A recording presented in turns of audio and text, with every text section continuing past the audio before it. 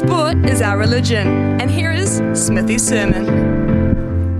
Well, boy, have the organisers of the Madrid Tennis Open copped some flack, basically all over supposed sexism, and it will have all tournament organisers on their very best behaviour from here on in. Seems you're damned if you do, and damned if you don't. So what's in a cake? A birthday cake? Well, you're damned if you give a local lad, a hero to the nation, a 3-tiered birthday cake, but you only give a single-tiered version to a visiting women's player. Honestly, that's sexism, really? Astounding and misogyny on Twitter? Carlos Alcaraz turns 20. I mean, he's the darling of the nation, the number 2 tennis player in the world. And are you surprised that he gets more attention, more favours in Madrid than Victoria Azarenka? People are absolutely surprised and accusatory. The organisers were already under the gun for replacing ball boys and girls with models of both sex.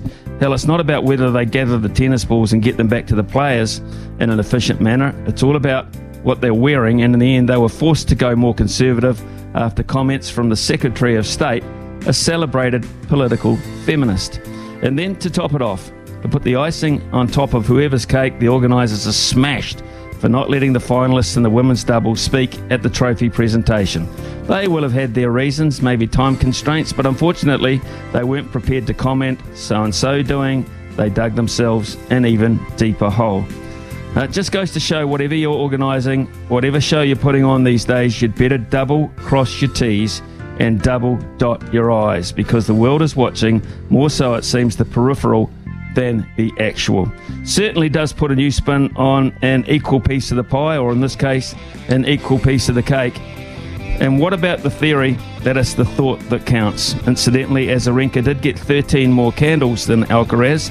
It's probably because she's 13 years older. But can I even say that?